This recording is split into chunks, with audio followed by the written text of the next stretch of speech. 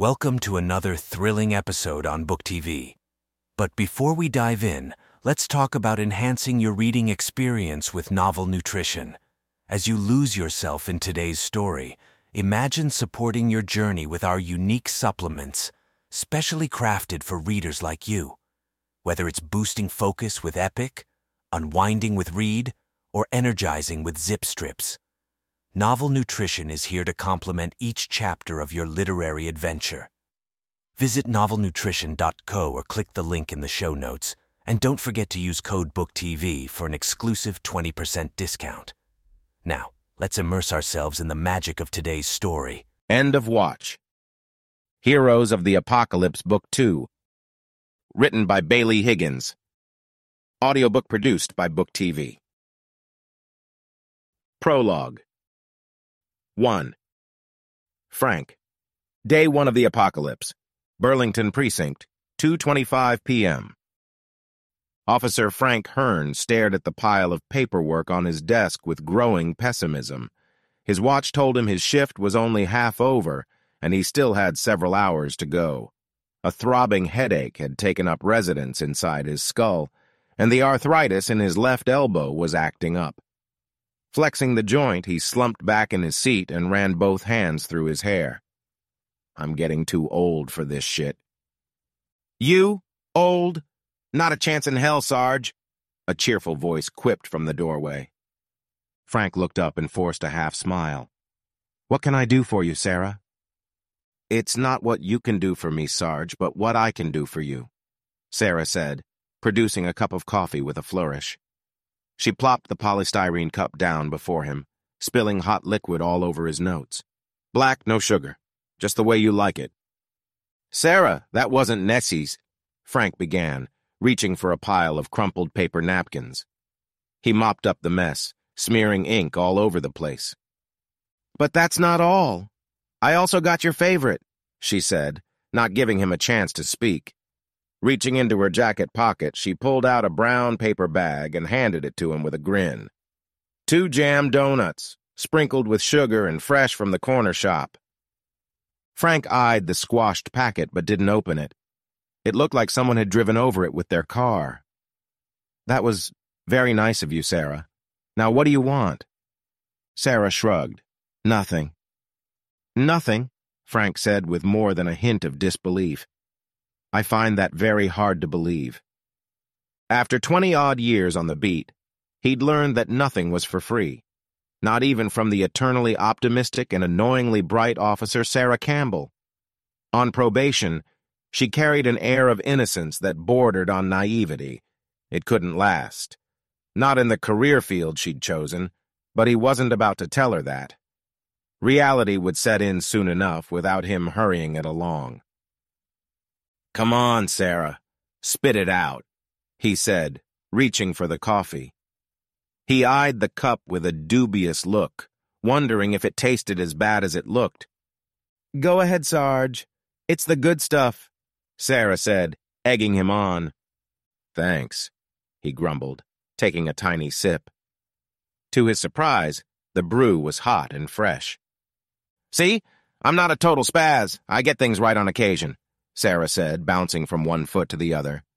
Don't sell yourself short, Sarah. You're excellent at stirring up trouble. Am I? And you still haven't told me what you want. Well, there is one little thing, Sarah hedged. I knew it, Frank said. Can I have the day off tomorrow? Sarah asked. I know it's short notice, but my sister's getting married, and she's having a meltdown because her dress doesn't fit, and I promised her I'd help her find a new one, and the only time she can get off. All right, that's enough, Frank said, holding up one hand to stop the deluge of words. Not another peep. Sarah swallowed her next sentence with an audible gasp and shut her lips. Her cheeks grew red until it looked like she'd explode, and Frank suppressed an eye roll. Lord, have mercy on me. I can't. I just can't. Yes, you can have the day off, but you'd better not make a habit of it, or you're out the door. Got it? Thank you, thank you, thank you, Sarah cried. You won't regret this, I promise. I already am, Frank said, waving her away. She skipped toward the door. "You're the best, Sarge." "Whatever," Frank mumbled, taking another sip of coffee. The stuff was good, no doubt about it, but the donuts were a total loss. He dumped the packet into the rubbish bin and reached for a stack of papers. Might as well get this done. For the next hour, he lost himself in the joys of administrative work. A pile of police reports waited for his attention, and a list of recent incidents. He perused the list looking for trends while the radio operated in the background. Frank paid it no heed. He only used it to keep track of the officers on shift, but it had been a quiet shift with only the usual petty crimes in progress. That changed when a sudden rash of assaults, looting, and homicides came through on the air. 421. There is a disturbance on the corner of Park Avenue and Melville Street. Please respond. Dispatch. This is 421. We are en route. 436. There are reports of looting in the city center near Town Hall. Dispatch. This is 436. We're on our way. 459. An assault has been reported at 78 Tanner Street. Please respond. Dispatch. This is 459. ETA 3 minutes. 475. There was a call about a homicide at a local residence. Static. 475. Please respond. Static. 475. This is dispatch. Please respond. Still nothing. Frank stared at the radio, perturbed. Patrol car 471 was operated by Officer Leo Torres and his partner Randall Sykes, and it was unlike either of them not to respond. 475. The dispatcher's voice rose in pitch. Please respond. Dispatch. This is 475, came the response at last. Officer down. I repeat, officer down. Frank froze in his chair. The voice belonged to Leo Torres, and he listened with care as the situation unfolded. What is your location, 475? Dispatch asked. 178 Central Street, Torres said. All units in the vicinity, please respond, Dispatch said. 421, we are en route to assist. A different car replied. Hurry, all hell just broke loose out here. People are killing people, biting them. Shit, they're eating each other. Randall, wait for... Static. 475, what is your situation? The dispatcher asked. More static. Frank frowned. What did he mean they were eating each other? That's impossible. Either way, he needed to find out what was going on. These were his officers, his shift, and his responsibility. He'd be damned if he let anything happen to them. Grabbing his keys, phone, and wallet, he stood up. But a shrill scream sent ice running through his veins. To his surprise, the sound didn't stop or lessen in volume. Instead, it grew louder in pitch until he thought his eardrums would burst. The muffled pops of gunshots followed soon after, and his heart skipped a beat. Something strange was going on, something dangerous. Not wasting more time, he ran to the door and yanked it open. After the relative peace of his office, the sheer noise assaulted his senses like a battering ram. The hallway was crowded with fellow police officers flooding the narrow passage. They were all headed in the same direction, the front desk and reception. Only a few seconds had passed, but the screams grew in number, punctuated by gunfire and the sound of breaking glass. It sounded like a war zone, and Frank ran through all the possible scenarios in his head. A bomb, terrorists, random shooters, or a terrible accident. Suddenly, a tremendous crash shook the building and several people fell to their knees. Shock was written on every face, quickly followed by panic. A car horn blared, the noise bouncing off the walls until it melded with the chaos and formed a symphony of terror. Darting into the passage, Frank elbowed his way through the crowd. Out of the way! Move it, please! Two secretaries huddled inside the doorway of an office, and he waved them back. Kate, Donna, get inside and lock that door. Yes, Sergeant, Kate replied, slamming the door shut. Frank continued his dash to the front of the station and reached the reception within seconds. There he paused to get his bearings, shocked by the sight that met his eyes. An officer was down on the ground, wrestling with two men. They were civilians by the looks of it. but there was nothing civilized about their behavior. Growling, they snapped at the fallen officer's face with their bare teeth. Another policeman was backed into a corner, his eyes wide. His gun clicked on empty as a trio of similarly crazed-looking people closed around him. The nearest pounced on him and tore into his cheek, peeling away a hunk of flesh. Blood fountained from the wound and sprayed across attacker and victim, bathing them in the crimson fluid. "Help me!" the officer screamed, his voice raw with agony. "Hold on!" Frank yelled. He yanked his gun free from its holster and ran toward the struggling duo. A stray elbow hit him in the stomach, and he almost went down. Struggling to keep his balance, he cried, "Hold on!" Too late. The infected sank its teeth into the officer's throat. Blood pumped from the wound, spurting from the severed artery. Frank locked eyes with his colleague, and he saw the moment it was over. The moment when the man's eyes glazed over in death. "No!" Frank cried, even though he knew it was too late. With desperate hope, he kept going, even though it was an impossible task. The press of bodies grew worse, and he got hit from all sides. A crazed woman spotted him and pounced with a vicious growl. Her nails raked across his cheek, and he reacted without thinking. His fist connected with her jaw, and she crashed into a knot of fellow crazies. They went down in a tangle of limbs, and a space opened in the crowd. Frank looked for the officer he was trying to save, but the man was gone, lost. Whirling around, he sought some form of absolution, someone to help, to save. Instead, all he saw was death and destruction. A woman with crushed legs slithered toward him like a serpent, leaving a trail of blood and slime on the floor. Her bloodshot eyes fixed on him, and her lips peeled back from her teeth in a predatory grin. Dragging herself toward him with her arms, she moved surprisingly fast. Frank pointed his gun at her face, eyes narrowed. "Stop or I'll shoot!" The woman ignored him and kept coming. "Stop! This is your last warning," he repeated. No reaction, not a flicker of intelligence showed in her dead gaze. There was nothing left of the person she used to be, nothing but a soulless husk driven by the need to feed. "Please, stop," Frank said, taking a step back. He didn't want to shoot her, hurt her, kill her. It went against everything he stood for in life, everything he believed in.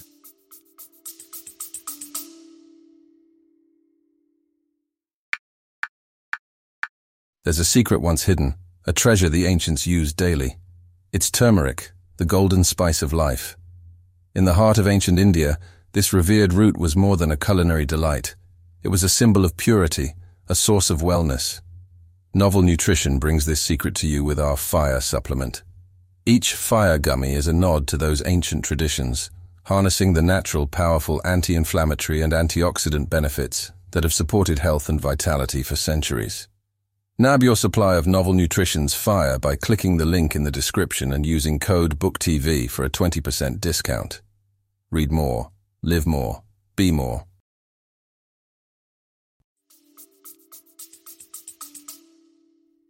The woman lunged forward and latched onto his leg. Her fingers dug into the calf muscle, and she went in for the kill. Gnashing teeth closed on his shin, but he jerked away in time. Instead of meat, she got a mouthful of pant material. "Let go of me," Frank yelled, shaking his leg. Refusing to budge, the woman hung on like a leech. Desperate, Frank pointed his gun at her head. "I said let go, damn it." He fired off a shot next to her ear, hoping it would scare her away. Instead, she ignored him and kept coming. Frank gaped at her, unable to believe what was happening. His ears rang with the blast, and he couldn't hear anything. He'd pulled the trigger right next to her temple, close enough to burst an eardrum, but she kept coming. Unstoppable. Invincible. Impossible.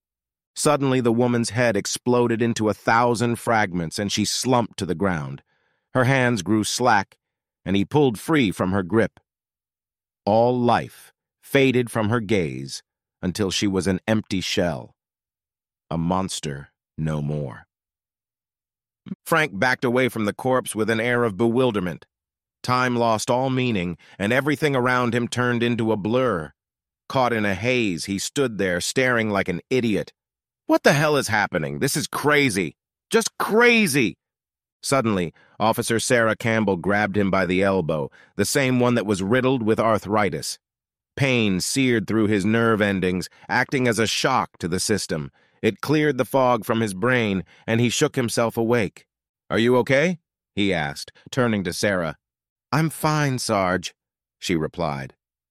Her eyes were wide and her cheeks flushed, but she appeared unharmed and remarkably calm considering the situation. Pointing at the dead woman, she said, "You have to shoot them in the head. It's the only way to stop them." "What?" "They're zombies, Sarge. You have to destroy the brain," she said. "That's ridiculous," he scoffed. "Look around you, Sarge. It's the apocalypse," Sarah insisted. Frank shook his head, but his keen eyes quickly took in the situation. A car had smashed through the front window, and shattered glass covered the floor. The horn blared non-stop, caused by the figure slumped over the wheel. It acted as a siren to all the infected in the area, and they swarmed the building. The passenger door stood wide open, and a trail of gore led to the woman by his feet. She'd either died in the crash or caused it, probably the latter. People milled about in fear and confusion, a mixture of police officers, admin staff, and civilians. Many appeared to be driven mad by an unknown agent. Was it a type of nerve gas or a bioweapon? A virus or a bacterial infection? Something cooked up in a lab by scientists who liked to play God? Or was it natural? A weapon deployed from the bosom of Mother Nature herself, the biggest killer of them all. Whatever it was, it drove people insane and turned them into ruthless cannibals. They stalked the station, hunting their prey. They pounced without mercy when they found it, unfazed by blows or shots. The screams of their victims cut through the noise like a razor blade, and blood coated the walls. The station had become a slaughterhouse. A couple of infected sprinted toward them, one wearing a torn business suit and the other a uniform. Frank raised his gun but froze when he recognized the officer.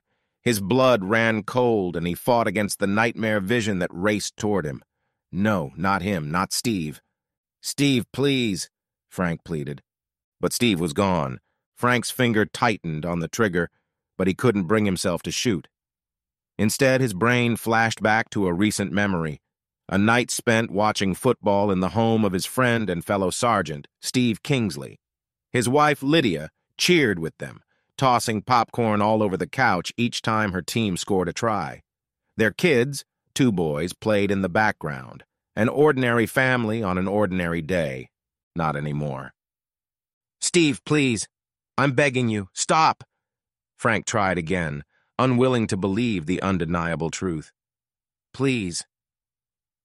Steve never slowed, faltered, or wavered from his relentless objective, to kill, maim, and feed. "Shoot them," Sarah cried, appearing at his side.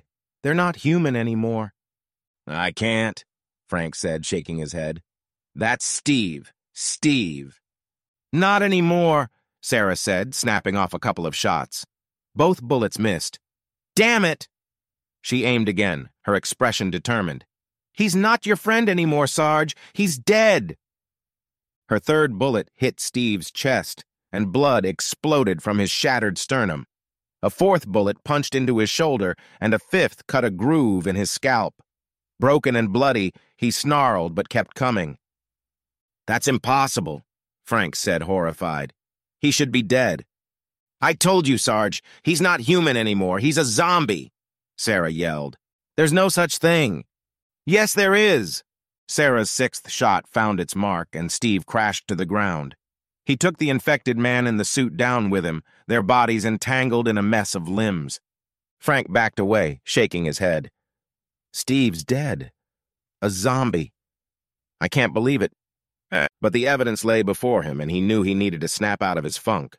For Sarah's sake, if not his own. "What now, Sarge?" Sarah asked as more undead headed their way. They needed to do something fast or be next on the menu. "Follow me," Frank cried, running toward the front desk. He vaulted over the top and crashed to the floor on the other side. Sarah landed next to him in a shower of debris, Paper clips, pens, notebooks, staplers, files, and a couple of phones rained down upon them. The area behind the desk was empty, the wooden counter attached to the wall.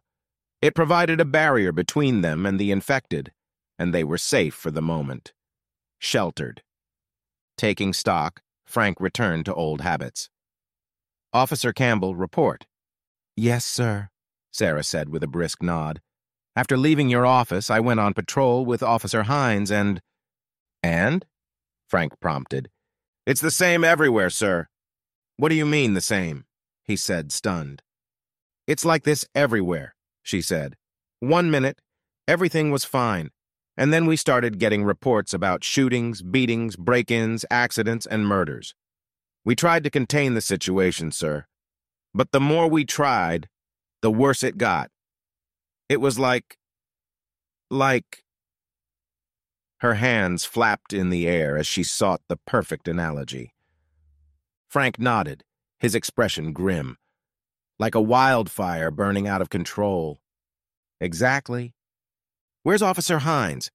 "He..." Sarah bit her lip. "He's dead." "Infected?" "Not anymore. I took care of it." "You killed him?" "I had no choice, Sarge. He was going to kill me." Frank nodded, thinking of Steve. At least she had the guts to do it. You didn't. "Are they really dead, though? Zombies?" "I saw a man running around with his guts hanging down to his knees, Sarge. I saw a woman kill her son. She tore right through his jugular without blinking an eye." Sarah shuddered, and a single tear ran down her cheek. "She ate her own child, and if that's not proof enough of zombies, I don't know what is." Frank swallowed, sickened to the core of his being. "I can't believe this is happening." "Well, Sarge, it's happening whether we like it or not," Sarah said. "When did you become so tough?" Frank asked, eyeing her with surprise. "I've always been like this, Sarge," she said, flashing him a grin. "You just didn't see it before." "I've been a fool," Frank said. "You said it, not me," Sarah said, checking her magazine. "I only have 3 bullets left, not enough to get us very far." "We're not going anywhere," Frank said. "But we have to get out of here," Sarah protested. "No, we have to clear the station and save as many people as possible," Frank said. "We can't. The place is overrun, Sarge. There's too many of them and only 2 of us." Sarah peeked over the edge of the desk. "As it is, I don't know if we'll make it out." Frank looked over the counter, dismayed to find she was right. The front entrance was open, and infected poured into the building. They jammed the opening in their haste to get inside, snapping at each other with angry snarls. Even more crawled through the smashed window, not caring when they cut themselves to ribbons on the jagged pieces of glass. Bodies littered the floor, dead. Others stirred with the first signs of reanimation. They spasmed, flopping around in the same pools of blood that brought about their end. Survivors, desperate to get away from the surge of undead, stampeded in the opposite direction. They headed deeper into the building, flooding its hallways and offices by the dozen. The infected followed, drawn by their screams of fear and horror. "They're making a mistake. They'll be trapped inside with nowhere to go." "They can get onto the roof," Sarah said. "Then what? They'll be stuck," Frank said.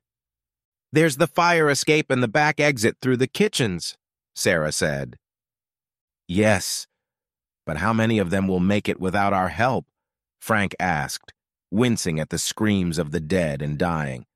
"It's not up to us, Sarge. We can't help them. We can't stop this," Sarah said.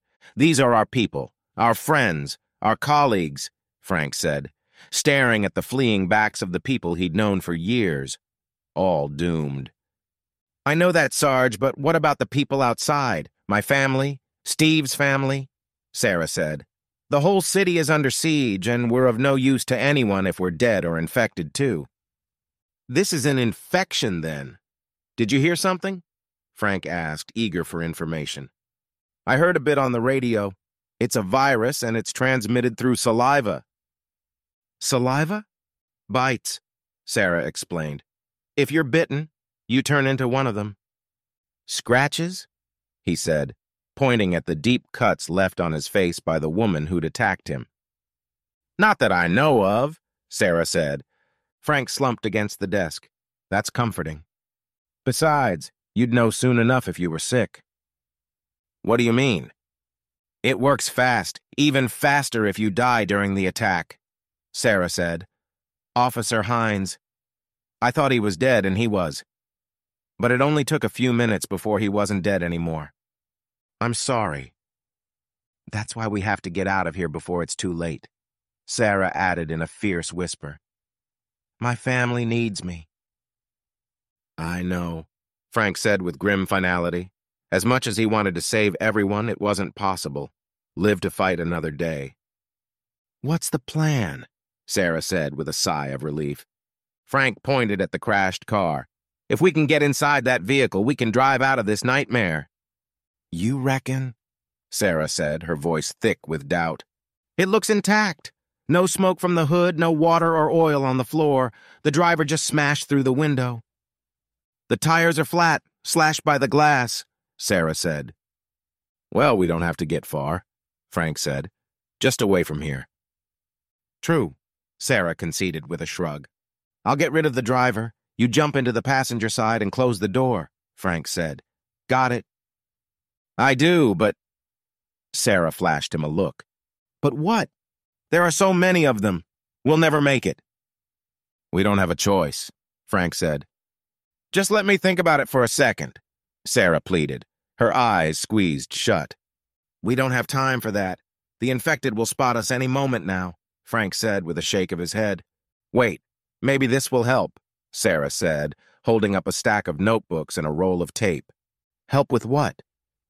You'll see, Sarah said, wrapping a notebook around his forearm and taping it in place. Once finished, she repeated the procedure on the other side and followed up with his shins. There you go. Protective gear. Frank flexed his limbs, impressed. Good idea. I'm next, she said, waving her arms in front of his face. Come on, he said with a grunt. Afterward, Frank looked at Sarah. Are you ready for this? No, are you? She asked, her gun gripped in both hands. Not even a bit, Frank admitted. On 3? Sarah asked. On 3, Frank said with a brisk nod. 1, 2, 3, go. Prologue. 2. Sarah. Day 1 of the apocalypse. Burlington Precinct, 2:42 p.m. Sarah readied for action, poised to launch herself into the seething crowd of people that thronged the station. A boiling cauldron of predator and prey, it was impossible to tell who was friend and who was foe. Her heart thudded in her chest, and her mouth felt as dry as the desert sands. Every fiber of her being screamed at her not to do it, not to throw herself into the jaws of death. But she knew there was no choice. The longer she waited, the harder it would be. I have to escape now, while I still can. Are you ready? Frank asked in a low whisper. No, are you? She asked, her palms sweaty around the stock of her gun. Not even a bit, Frank admitted. On 3? Sarah asked. On 3, Frank said with a brisk nod. 1, 2, 3, go. Sarah vaulted over the front desk in a move that would have made her old drill instructor proud.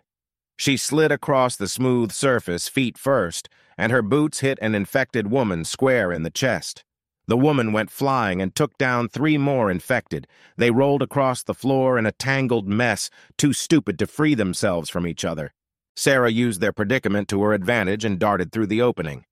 Frank followed close behind, snapping off shots to help clear a path.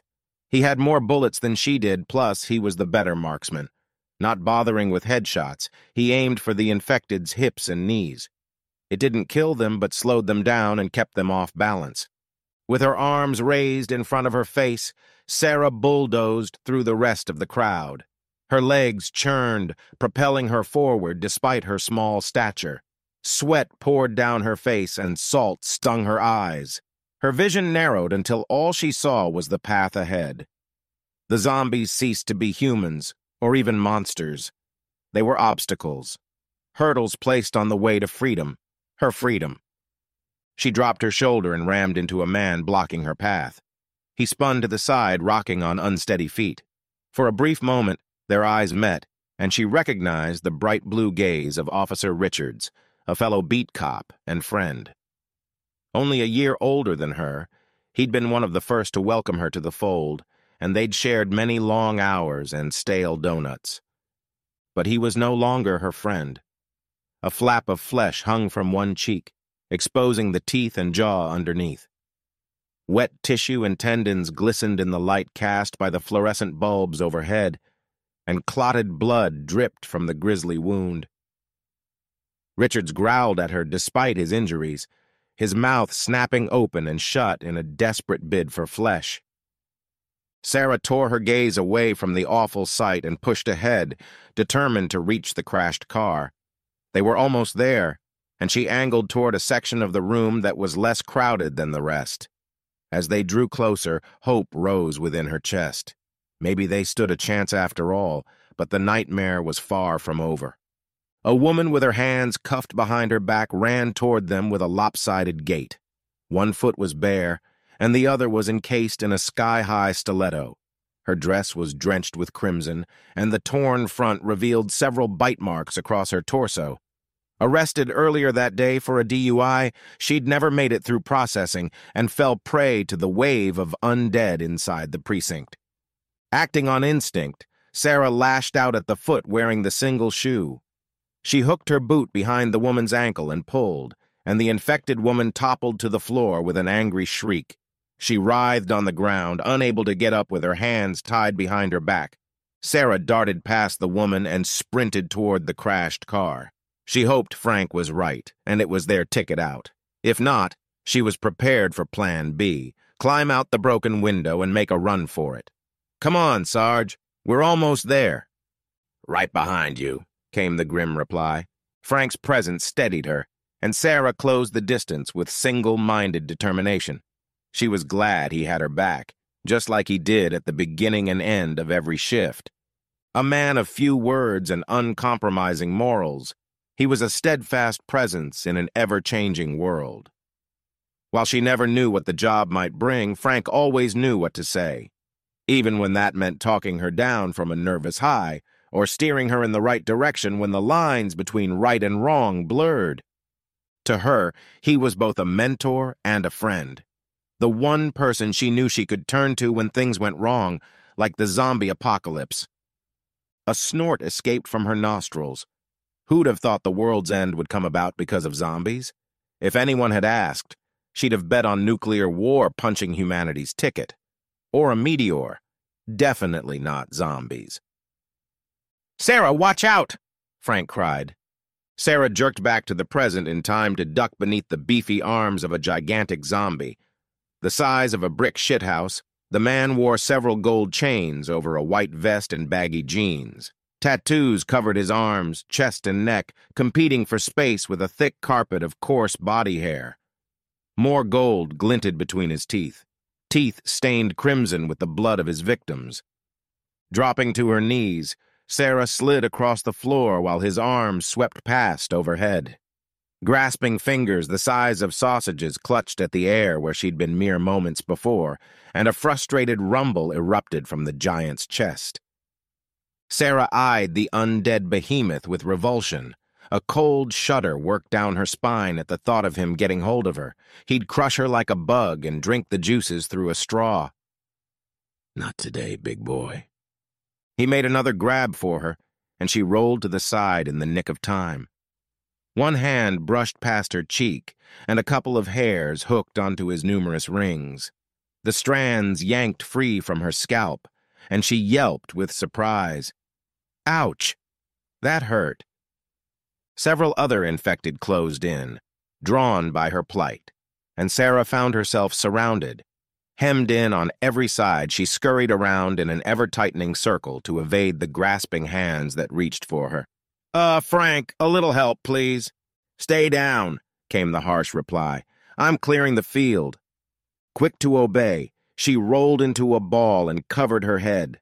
bullets whizzed past overhead, punching into the zombies' skulls with lethal force. Bodies toppled to the ground, and she found herself gazing into the empty eyes of a woman close to her age. A single bullet hole decorated her forehead, the only signs of damage. Even worse, she looked a little like Sarah with her dark hair, green eyes, and tanned skin. It was a surreal experience where Sarah was confronted with her mortality. Not even on the worst day of the job had she felt that close to the edge.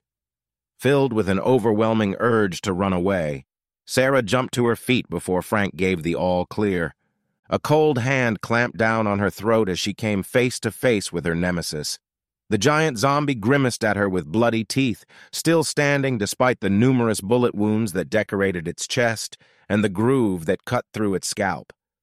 Despite his best efforts, Frank had failed to put the monster down. Sarah's eyes bulged in their sockets as the hand around her neck tightened like a vice. She clutched at the undead fingers, squeezing the life from her, but they might as well have been made from steel. "Frank!" "Hold on, I'm out of ammo," Frank yelled. Sarah gasped for air. "Take my gun!"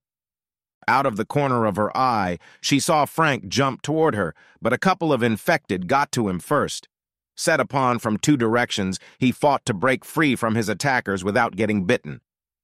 I'm coming, Sarah," he said, but she knew she was on her own, for the moment at least. Then her feet left the ground as the zombie dragged her toward its mouth. She twisted and turned, trying to break free from its grip, but it was no use. The creature was too strong. Closer and closer it drew her to its gaping maw. She pulled up her legs in a last-ditch effort and planted both feet on its chest. With every ounce of strength she possessed, she pushed back. The veins in her temples swelled until she thought her head would burst, and her lungs screamed for oxygen. Her brain grasped for a solution it couldn't find, and nothing seemed to work right. She couldn't think or reason. The only thing that mattered was air. As her vision dimmed, her mind focused on a single pinpoint in the universe, the zombie's mocking grin. It made a laughing stock of her and her efforts to survive. Even more, it showed her up for the weakling she truly was. A silly little girl who couldn't protect herself even if she tried. How stupid she must have seemed on her first day at the academy. A waste of time and training, a waste of space. Give up. Stop fighting. It's pointless. The voice was seductive, and she was drawn to its soothing cadence. What was the point, after all? She was never going to be a real cop, let alone a detective, and now she was dying. Dead already. Give up. Give in. Sarah's body relaxed as she gave in to the call of the void. Darkness beckoned, and she welcomed its touch. Inside its embrace, there was no pain, no suffering, no cruelty. Suddenly, a hand grabbed her arm. The touch was warm and human, unlike the zombie's death grip. It gave her hope, and she pushed back the voice that wanted to turn her into a coward. I will not give in. I will not give up. I am not a waste of space. Sarah kicked out with all of her strength, straining to break the hold on her throat. She bared her teeth and growled at the undead monster, refusing to back down. Its fingers loosened, and she sucked in a precious breath of air. Life-giving oxygen rushed through her veins, granting sweet relief. Suddenly, a terrific blast shivered through the air. The zombie reared back, its expression slack, half its skull was blown away, and only a single glaring eye remained. The corpse swayed for a brief moment before it collapsed. Dead at last. Freed from its hold, Sarah staggered backward when her knees buckled like those of a newborn foal. Her head spun, and the world tilted on its axis. She'd used up all of her reserves and had nothing left to give. "Frank, I'm here. Don't worry," Frank replied, his face swimming in and out of focus. I can't! Sarah swallowed, fighting to stay upright. "Don't worry, I've got her," a different voice said. "You clear the way. My car's waiting through there." "Got it," Frank replied. "Take the shotgun," the other voice added. "Thanks," Frank said. "Now let's get out of here. Right behind you." A pair of strong arms caught Sarah and swung her up into the air. She tensed, but the voice whispered, "Don't worry, I've got you. You're safe with me." Sarah relaxed. She knew that voice, and she knew it could be trusted. Once again, the darkness called, and this time she answered.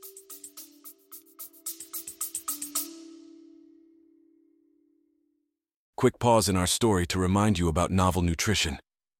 Enhance your reading sessions with our bespoke supplements. See if you can figure out which blend is our favorite. Oh, and just for Book TV listeners, use code BOOKTV at novelnutrition.co for a special 20% discount. Now let's return to our story.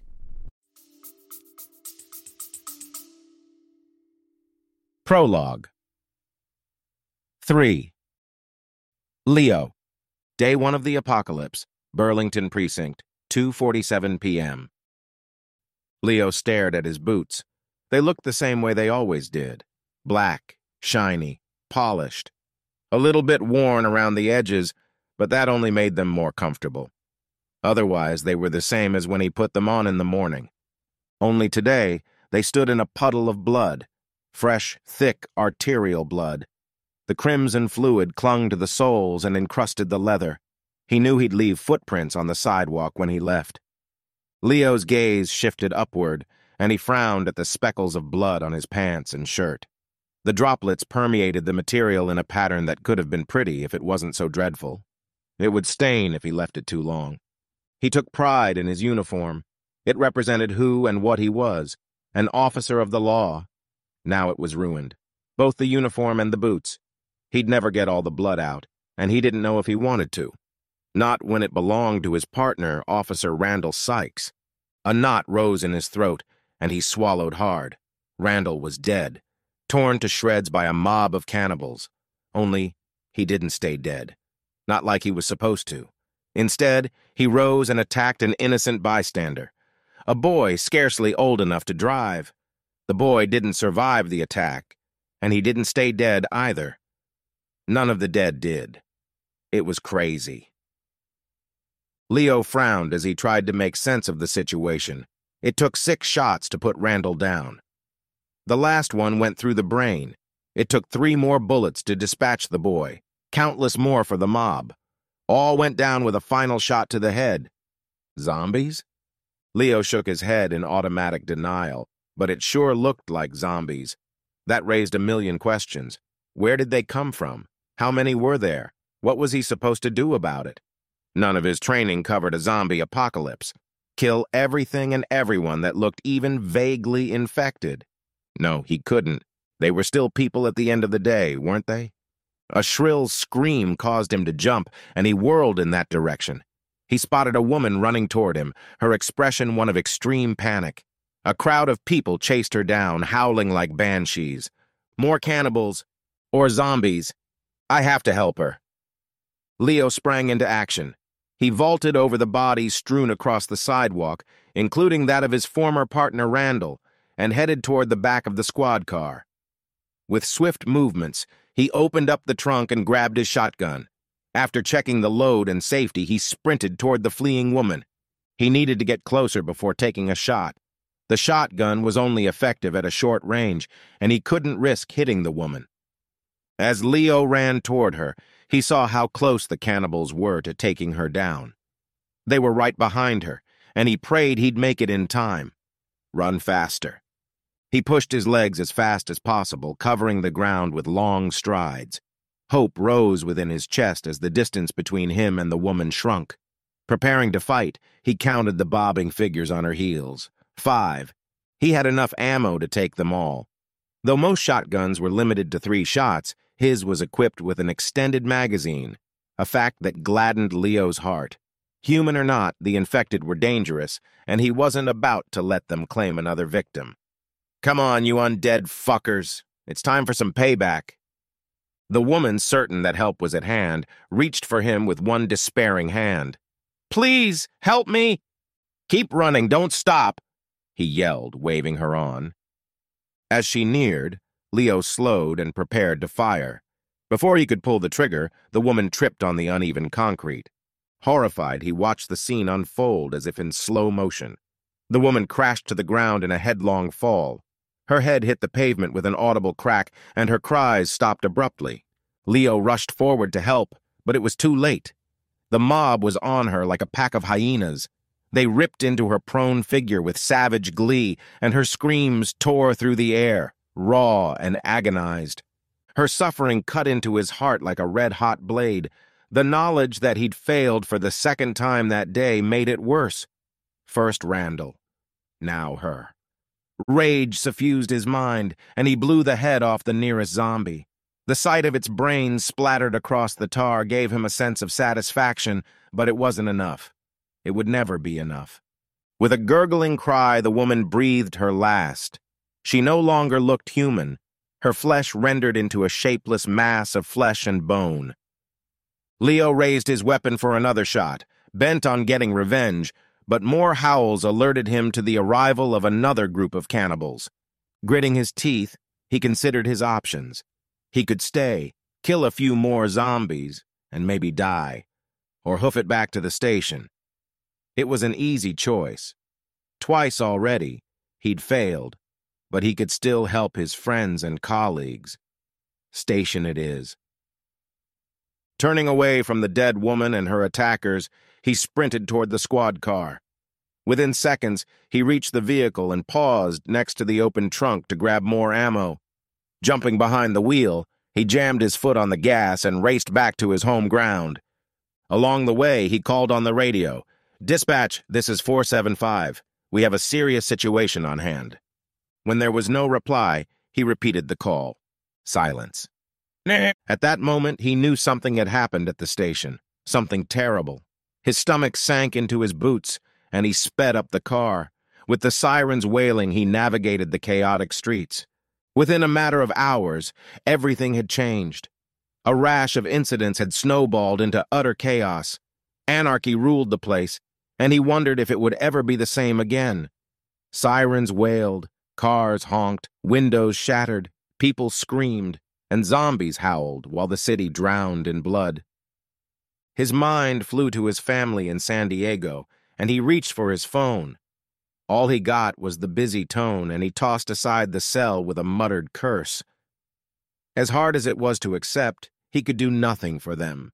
They were on their own, but I can look out for my friends and colleagues. They're my family, too. Clutching the wheel with both hands, he swerved around a couple of stationary cars blocking the road. People ran in all directions, fleeing from the bands of roving zombies. Some took advantage of the situation, looting shops for valuables. Others loaded their belongings into their cars, hoping to escape, while a few hunkered down in their homes, praying for a miracle. It went against the grain not to act. Several times he longed to stop and jump into the fray. He hated the looters and opportunists with a fiery passion. To him, they were nothing more than parasites, and he itched to arrest the lot of them. Still, there was a bigger picture at play, and he needed to focus on his objective. A burning building loomed to the right, and he slowed as he drove past. Scorching debris rained down from the upper stories, and glass shattered as the windows exploded from the heat. Suddenly, a shadow hurtled down from above. It hit the tar next to his window with a terrific thud. Blood and other bodily fluid splattered across the side of the car, drenching it in gore. A second body fell from the sky, followed by a third and a fourth. Each hit the road with the force of a freight train, exploding upon impact. One of the figures stirred, lifting a broken arm toward the sky. Its mouth opened and closed in a face that looked like it had gone through a meat grinder. "What the... Are those jumpers?" Leo craned his head for a better look, and was rewarded with the sight of another figure falling from a broken window. Human or zombie, he didn't know. Sickened, he looked away, but there was no escaping the evidence that covered one half of his car. A crimson sheet of what should have been hidden inside a person splashed all over the outside. He shook his head, unable to take his eyes off the dense matter that coated the driver's side window. Globs of stuff clung to the glass while the sticky blood ran down in thick rivulets. Vomit bubbled up his throat, and he groped around the car for a bag. Paper, plastic. It didn't matter. The moment he had the bag, the contents of his stomach erupted from his lips. The sour taste of bile and stomach acid filled his mouth, and his vision blurred. For several minutes, he continued to heave until there was nothing left, nothing but air and misery. He collapsed into his seat with a groan, only to jump when a hand smashed into the window. It smeared the blood and guts across the glass in a macabre pattern of death, followed by a snarling face. The zombie gnashed at the barrier between them, a single eye pinning Leo to his seat. The other hung down its cheeks, dangling on the optic nerve. Disgust filled Leo's veins, followed by a surge of adrenaline. After everything he'd seen, the half-smushed undead zombie was the worst. "Screw this shit. I'm out of here." With a squeal of burning rubber, Leo raced down the street. He swerved around one of the fallen bodies but hit another with a sickening thump. His stomach dropped as the wheels crunched over the remains. Bump, bump. Afterward, he took a deep breath and focused on the road ahead. He ignored the gunk on his window and the suspicious rattling noise from the engine. He even ignored the looters, runners, and zombies that filled the streets around him. The only thing he didn't ignore was the traffic. That was impossible. The streets soon became impassable, with half the city on the run, either from work or home. Not even the wail of his sirens helped, and he finally switched them off. "Luckily for me, I know a shortcut," Leo muttered as he reversed out of a jammed one-way. He took a sharp left turn and drove through an alley that opened onto an empty lot. An abandoned warehouse stood at the far end, and he raced into the dilapidated building. It was dark inside. The dirt-covered windows allowed little light into the cavernous interior, and his wheels spun on the smooth concrete. Shifting to a lower gear, he switched on the headlights and drove toward the exit. He was on high alert and kept the shotgun close at hand the entire time. The place was a dive and a haven for sketchy characters and shady dealings. Plastic sheeting hung from a set of scaffolding, flapping in the stiff breeze that whistled through the space. Rats scurried across the beams overhead, and pigeons nested in the rafters. It mirrored what he imagined the apocalypse to be like. Desolate cities devoid of life, except for scavengers. With a sense of immense relief, he drove through the broken doors and into a second open lot. It bordered an empty field, and he braced himself for what was to come. This is the tricky part. The squad car bounced and jolted across the uneven ground. It wasn't made for off-road driving, and the shocks barely managed. However, it was only for a short distance, and he pushed onward. After a rough few minutes, he reached the edge of the field and emerged onto a road. With the station only a couple of blocks away, the way ahead was open. As he neared the building, Leo slowed. A tangled mess of cars clogged the parking lot, more than he'd ever seen gathered there before. Figures milled about between the vehicles, and his hopes rose. Maybe I got here in time? He guessed they were civilians looking for help, and who could blame them? That's what the police were for. Safety and security. But his hopes were dashed when he noticed how they moved, stiff and unnatural. Zombies. Still, that didn't mean the station had fallen, and he reached for the radio. "Dispatch, come in." Silence. "Dispatch, are you there?" Nothing. "Dispatch, please," Leo begged. Silence. Refusing to give up, Leo inched closer to the scene. His keen gaze soon picked up the glitter of broken glass, the blood smears on the vehicles, and the bodies on the ground. He also spotted the wreck sticking out of the station's glass front, its horn blaring. Figures thronged the space, and he realized the building was overrun. With a growl of frustration, he smashed both hands on the steering wheel repeatedly. "I'm too late, damn it! Fucking zombies!" The faces of fellow officers and staff flashed through his brain. His shift sergeant, Frank Hearn, fate unknown, fellow patrol officer Randall Sykes, deceased, secretaries Donna and Kate, dead most likely, rookie Sarah Campbell, probably dead too, Hines, Beckett, Smith, and Nelson. What happened to them? Were they all dead, turned zombie? So many faces. So many gone. Rage overtook Leo's senses, and he grabbed the shotgun on the passenger seat. Whatever happened next, he'd make sure he took a few infected down with him. What was the point of living when he had nobody anyway? As he jumped out of the patrol car, a distant sound reached his ears and he paused. What was that? Gunshots? Screams? Cocking his head, Leo listened harder. Sure enough. There it was again. Someone inside the station was still alive. They were in trouble, and it was up to him to help them. Gripping the shotgun with both hands, he ran toward the building. Getting there was easy. Most of the infected were so focused on what was going on inside the station that they forgot about the outside. Once he reached the doors, he blasted off a few shots to clear the way. The shotgun shells did fearsome damage, cutting through the crowd like a hot knife through butter. Corpses thudded to the ground, their howls and snarls silenced forever. The copper tang of blood mingled with the stench of offal and decay, and he was thankful that he had a strong stomach. Leo leaped over the shattered windowsill and into the station. His boots slid across the slippery floor, and he almost lost his balance. Windmilling about, he regained his balance and pressed onward. A dead hand grabbed his arm, and he smashed the butt of the shotgun into the owner's jaw. The bone cracked, and broken teeth flew in all directions. A spray of blackened blood splattered across his face, and he wiped it away with a grimace of distaste. Clawed fingers tugged at his sleeve, and he found himself surrounded by the undead. Blasting off a shot, he ducked through the opening and sprinted across the room. His boot smashed into a snarling face as he vaulted across a crawling corpse, and he almost stepped on another. Whirling around, he searched for the source of the screams he'd heard earlier. Anything that indicated a real human being with a beating heart and working brain. Not a monster whose only purpose was to feed on the flesh of others. But all he saw was death. Death in the shape of former friends and colleagues. His heart dropped, and his shoulders sagged. The shotgun became almost too heavy to bear, and he longed to give in to the desperation and hopelessness that threatened to drain away his will to live. Then he heard it. "Frank! Hold on! I'm out of ammo! Take my gun!" I'm coming, Sarah."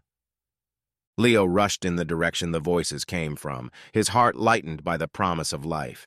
He closed the distance within seconds, but stumbled to a halt when he spotted the undead behemoth that had hold of Sarah. Its hand was wrapped around her neck, and her bulging eyes and purple color told him she had little time left to live.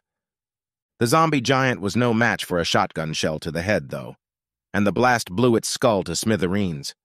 The corpse collapsed to the ground with a dull thud, freeing the flailing Sarah from its deadly grip. Frank broke free from the zombie duo that wanted to eat him alive, and he shoved both into the crowd with a massive heave. They crashed into the rest, and several went down in a tangle of heads, arms, legs, and snarling teeth. "Are you okay?" Leo asked, sweeping his gaze across the older man's form. "I'm fine," Frank said, wiping a smear of clotted blood from his cheek. "Frank," Sarah said, her voice tentative. She had one hand pressed to her head and the other to her chest. "I'm here. Don't worry," Frank replied, rushing toward her. I can't, Sarah said, swaying like a reed in the wind. "Don't worry. I've got her," Leo said, reaching out to steady her. "You clear the way. My car's waiting through there." "Got it," Frank replied. "Take the shotgun," Leo added. "It's got a couple of shells left in the magazine." "Thanks," Frank said, taking the weapon. "Now let's get out of here." "Right behind you." Leo grabbed Sarah just as she was about to fall and swung her up into his arms. She tensed, and he spoke to her in a soothing voice. "Don't worry, I've got you now. You're safe with me." Sarah relaxed into his arms with a small sigh, and he knew she'd be okay. But only if he got her out of the station in one piece. With that purpose in mind, Leo ran after Frank as they made their escape. When the shotgun shells ran out, Frank used the butt of the gun to smash his way through the mob of undead. A crude but effective tactic. They made it to the exit without mishap and burst into the open air and sunshine with glad cries. Sprinting toward the squad car, Leo cradled Sarah to his chest. As far as he knew, they were the only survivors of the Burlington Police Department, making each one of them precious. He bundled Sarah into the back of his vehicle, taking a moment to wrap her in his jacket. With her tucked away safe and sound, he jumped behind the wheel. Frank jumped in next to him, and they both stared at the station for a few seconds. "Is there anyone left?" Leo asked. "I don't know," Frank said. "I couldn't save them." "You saved Sarah?" "She saved me," Frank said. "Where to now?" "I don't know. Somewhere safe," Frank said. "Okay." Leo shifted the car into gear and pulled away. Nowhere was safe anymore, but he was sure they'd figure it out. For now, they just needed to get away from the sight before them. As they drove away, he cast a final glance across his shoulder. One look was all it took to tell him what he needed to know. The station was gone, and it would never be home again. Prologue 4. Donna, Day 1 of the Apocalypse. Burlington Precinct, 2:25 p.m. Donna focused on the monitor's screen, scanning the letters she'd written in search of typos. When she spotted none, she nodded and continued with her work. The report was urgent, and she had to finish it before home time. When her phone rang, she ignored it at first. Then it rang again and again. A glance at the screen confirmed her suspicions, and she switched the phone to silent. "Aren't you going to get that?" Kate asked with a frown. "Not if I can help it," Donna said. "What if it's urgent?" "It's not," Donna said. "Oh, right," Kate said, her eyes going wide. "Is it Wayne again?" "You know it," Donna said with a fake smile. "Asshole," Kate said, her gaze sympathetic. "You should get a restraining order against him." "It's not that bad yet," Donna said. "Maybe, but I'm telling you." Kate's phone rang, interrupting her. "Hello? Yes, this is she. How can I help?" Relieved that the spotlight was off her, Donna tried to work. It was impossible to concentrate with the high-pitched yelling from Kate's phone, though, and she soon stopped trying. It was clear something was happening, and curiosity stirred within her chest. "I wonder what's wrong." "What? Are you sure?" Kate asked. More yelling. "I can't believe that. There must be some mistake. My son would never—" Kate exclaimed. Still more yelling. "I'm on my way," Kate said, grabbing her handbag from her desk drawer, the same cherry-red bag Donna had envied for over a year. She tossed her phone into the bag and looked at Donna. "Miles is in trouble. I have to go." "What sort of trouble?" Donna asked. "The bad kind. The principal said he bit someone," Kate said, shaking her head. "He said a lot of the kids are going nuts, fighting, biting." "That doesn't sound right," Donna replied. "No, it doesn't. My Miles couldn't hurt a fly," Kate said, standing up. "Will you cover for me?" "Of course." Donna's drawer buzzed, and she rechecked her phone. 13 missed calls. That was unlike Wayne. Though he loved to make her life miserable, even he'd give up after a couple of tries. Maybe something is wrong, really wrong. "You should get that," Kate suggested. "Fine," Donna grumbled. However, a shrill scream rang through the office before she could move. Muffled gunshots followed, and she jumped to her feet. "What's going on?" Kate cried, clutching her bag to her chest. "I don't know. A gunman, maybe. Someone with a grudge," Donna said. "I'm getting out of here!" Kate cried. "Wait!" Donna yelled, rushing after her. "It's not safe!" Kate ignored her and yanked open the door. After the quiet of the office, the chaotic noise assaulted Donna's senses. The hallway was crowded with fellow police officers headed toward the front desk and reception.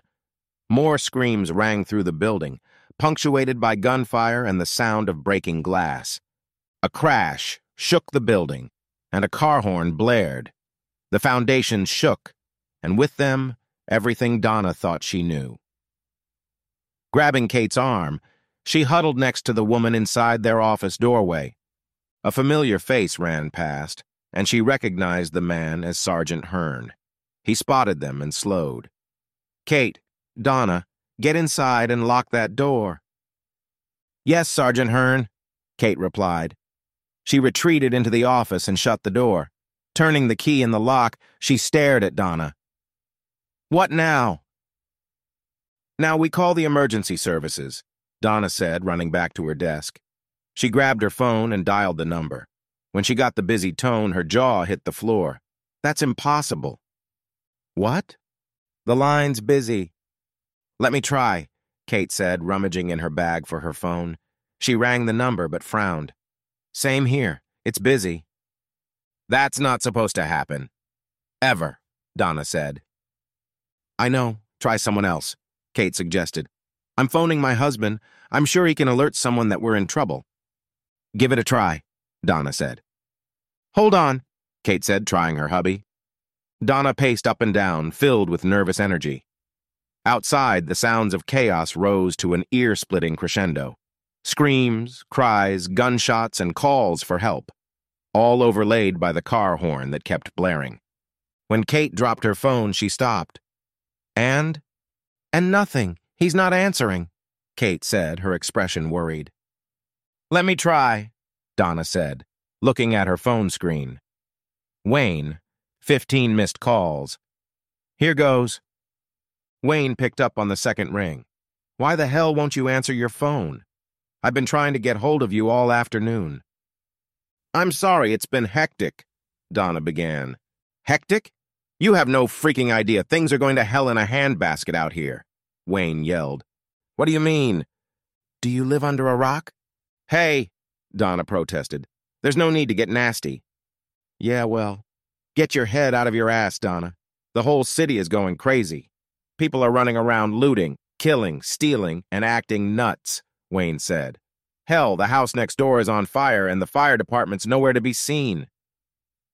"Wayne, please, calm down," Donna said. "I need you to listen.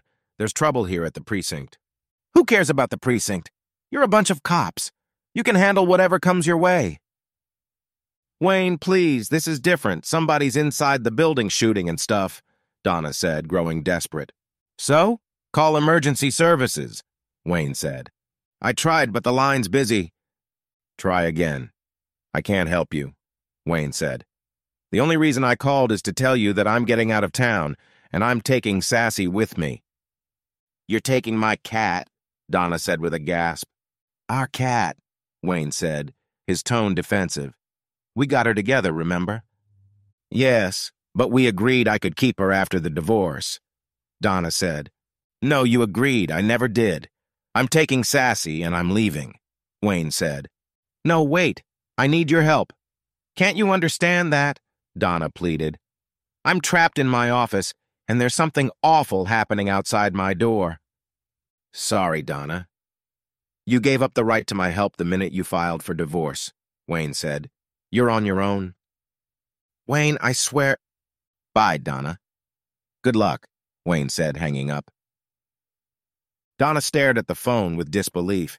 "He hung up on me." "What a prick," Kate said. "And he's taking Sassy," Donna added, her disbelief turning to anger. "When I get out of here, I'm—" "Yes, well, I'm not staying here any longer," Kate said. "I have to get out of here." "Kate, no, you can't go out there," Donna protested. "It's too dangerous." "I have to go," Kate said, walking toward the door. "My son's out there. My husband, too. I can't stay." "Just wait until—" Donna began. "Wait until what?" "You heard Wayne. It's chaos out there, and my son needs me," Kate said. "I'm leaving." Placing the key in the lock, she prepared to turn it. "Do you want to come with me?" Donna listened to the war right outside their door and shook her head. "No, thanks. I'll wait it out." "Are you sure? This is your last chance," Kate said. "You can drive with me." Donna swallowed hard, her mind whirling. Should she take her chances out there, or try to ride it out inside the office? "I don't know." "I'm counting to 3, Kate said. A fresh rash of screams decided the matter for Donna, and she shook her head. I'm staying, and so should you. I can't, sorry. Then good luck out there, Donna said. You too, Kate said, turning the key in the lock. She handed the key to Donna and placed one hand on the doorknob. Ready? I'm ready, Donna said, stepping closer. Taking a deep breath, Kate yanked open the door and ducked through the opening. Before she could take a single step, a man with crazed eyes latched onto her with both hands. He dragged her into his embrace and bared his teeth with a vicious growl. Kate! Donna cried, but it was too late. In front of her shocked gaze, the man tore into Kate's face. He ripped into the soft flesh of her cheek and took a chunk right out. Blood spurted from the grisly wound, coating both attacker and victim in a crimson fluid. Donna, help me! Kate! Donna cried, reaching out. Fingers clawed at her hand, and she yanked it back with a yelp of fright. Bloodied faces filled her vision, and bodies jostled hers in the narrow space. She retreated into the office when a woman snapped at her like a rabid dog. Closing the door all but a crack, she stared at Kate's struggling figure. Help me, please! Kate cried, her voice laced with agony. Hold on, I'm coming, Donna replied, though she stood frozen in place. Donna, please. People swarmed around Kate, drawn to her suffering like flies to a rotten carcass. They stripped the meat from her bones, tearing through her clothes like they were made of wet tissue paper. Kate's screams rose above the deluge of noise that threatened to drown the hallway, every rise and fall like a knife to Donna's heart. The screams became sobs, and the moans turned to gurgling cries until they stopped. Still, Donna watched, unable to tear her eyes away from the horrific scene. Tears streamed down her face, and fear coursed through her veins like acid. It was impossible. People didn't eat other people. But when a crazed face turned her way, she knew it was real. All too real. A bloodied figure darted toward her, and she slammed the door shut. A loud thump caused her to jump, and the door rattled in its frame. With shaking hands, she turned the key and locked the office. Her mouth as dry as a desert, she waited. It wasn't enough. The crazies knew where she was, and they wanted her enough to break down the door. The first thump was followed by another until it felt like the entire world was shaking. Growls sawed through the air, punctuated by high-pitched howls. In the distance, she heard more gunshots, and hope blossomed in her chest. When they stopped, she knew she was alone. No one was coming to save her. Not right away, anyway. She'd have to survive on her own until some semblance of order was restored. Not sure of her next move, she stood frozen to the spot. Her mind scrambled from one wild scenario to another, trying to make sense of the situation. What's going on? Terrorists? A sickness? Drugs? The door continued to shake, the thin barrier under constant attack. A shower of plaster rained down as the beating fists dislodged some crumbling paint, and the hinges creaked with protest. A loud crack made her jump. Oh, God! Recognizing that the door wouldn't hold, Donna jumped into action. The file cabinet went first, followed by Kate's desk, a double couch, and a stack of boxes. The thumping faded, blocked by the added layer of protection, and a measure of peace descended on the space. Stumbling back to the familiar, Donna fell into her chair. Kate's screams still rang inside her head, and her hands shook with fright. Still, she was alive. Alive and well. Someone will come for me. Someone will save me. Her voice sounded alien to her ears, but she believed in the words. Someone would come. She just needed to survive long enough to be rescued. Her mind flew to Wayne and her cat, Sassy. Anger formed a solid rock in her chest. It solidified her determination to survive, and she made a vow. Wayne, you fucking coward. If I ever get out of here, I'll hunt you down like the scum you are. Sassy paced up and down the apartment, her ears twitching. Strange noises came from outside the building, screams and howls. The humans were acting weirder than usual. Twice she'd gone outside, and twice she'd been chased back inside by people acting like rabid dogs. Deciding to remain inside her domain, she settled down to await Donna's return. It wouldn't be long now. The afternoon was almost over. With fastidious care, she groomed her paws, whiskers, and fur. While the world might be upside down, she had standards to uphold. Afterward, she visited the water bowl and lapped up the clear liquid. Next, she sniffed at the food bowl, displeased to find it empty. Meow. A knock on the door alerted her to company, and she hoped it was Donna. With a happy cry, she deserted her spot on the couch and ran forward. Meow. Donna would know what to do about the crazy people outside. She'd also know what to do about the empty food bowl. As humans went, Donna wasn't too bad, and Sassy enjoyed her attention and care. A key rattled in the lock, and the door swung open. To Sassy's disappointment, it was not Donna, but Wayne. His heavy tread filled the apartment as he marched inside.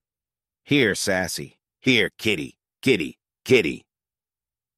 Sassy watched him from a distance, her whiskers twitching with annoyance. She'd never cared for Wayne. While she tolerated most humans, she actively disliked him and wouldn't mind if she never saw him again. Come on, Sassy. It's me, Wayne, he said, placing a cat carrier on the counter. Walking around the room, he collected her blanket and favorite toy. These he placed inside the carrier before packing her food and bowls into a box. I've come to fetch you. You're staying with me from now on. Sassy didn't think that likely. Why would she leave Donna, especially to live with an idiot like Wayne? Come on, Sassy, don't be difficult. I don't have all day, Wayne said, holding out one hand. Tisk, tisk, tisk. Sassy turned her back on him, her tail ramrod straight and her spine stiff. Not a chance, human. When he made a move toward her, she danced out of reach. That quickly became a game, and they ended up running around the apartment playing cats and dogs. Only Wayne wasn't very good at it. Within minutes, he was out of breath and red in the face. Stop that, Sassy. Don't make this difficult. I'm here to save you. Sassy eyed him with distrust. She didn't believe the human and was determined to avoid him. Besides, Donna would be home soon. Taking a treat from his pocket, Wayne attempted to lure Sassy closer. She eyed the treat, catching a whiff of salmon, her favorite. Against her better judgment, she took a few steps closer. The delicious scent grew stronger, and she strained to touch her nose to the treat. Gotcha! Wayne cried, grabbing her by the scruff. Launched into the air, Sassy yowled with indignation. As he swung her toward the carrier, she came perilously close to his forearm. Like a cobra, she struck, sinking her needle-sharp teeth into his skin. She got in a couple of deep scratches for good measure, blood welling up from the injuries. Ouch, damn it, Wayne yelled, letting go of her. She landed on her feet, as cats always did, and darted behind the nearest couch to hide. Her mouth tasted foul, and she detected a whiff of decay. Something was wrong with Wayne, and she refused to let him near her again. Sassy, please, come with me, Wayne pleaded. I'll take good care of you, I promise. Fat chance, human. Eyeing the open window, Sassy dashed outside. She'd rather face the crazies than Wayne any day. No! Come back, Sassy! Please come back! Wayne called, running to the window. When she ignored him, he swore. Damn you, you stupid cat! I hope you get eaten by a zombie. Sassy watched him from her perch on the gutter, licking one paw. While she didn't know what a zombie was, it couldn't be worse than him. After a while, he stomped out of the apartment and slammed the door shut with a bang. Happy that he was gone, she settled down to wait for Donna again. He wouldn't last long anyway. The sickness in his veins was too strong. Soon, he'd be one of them. Farewell, human. As we close today's captivating episode on Book TV, don't forget to check out Novel Nutrition. Tailored for book lovers, our supplements are designed to complement your reading lifestyle. Use code BOOKTV for a 20% discount on your first order at novelnutrition.co. Enhance your reading experience with Novel Nutrition, and don't forget that every purchase helps support an author.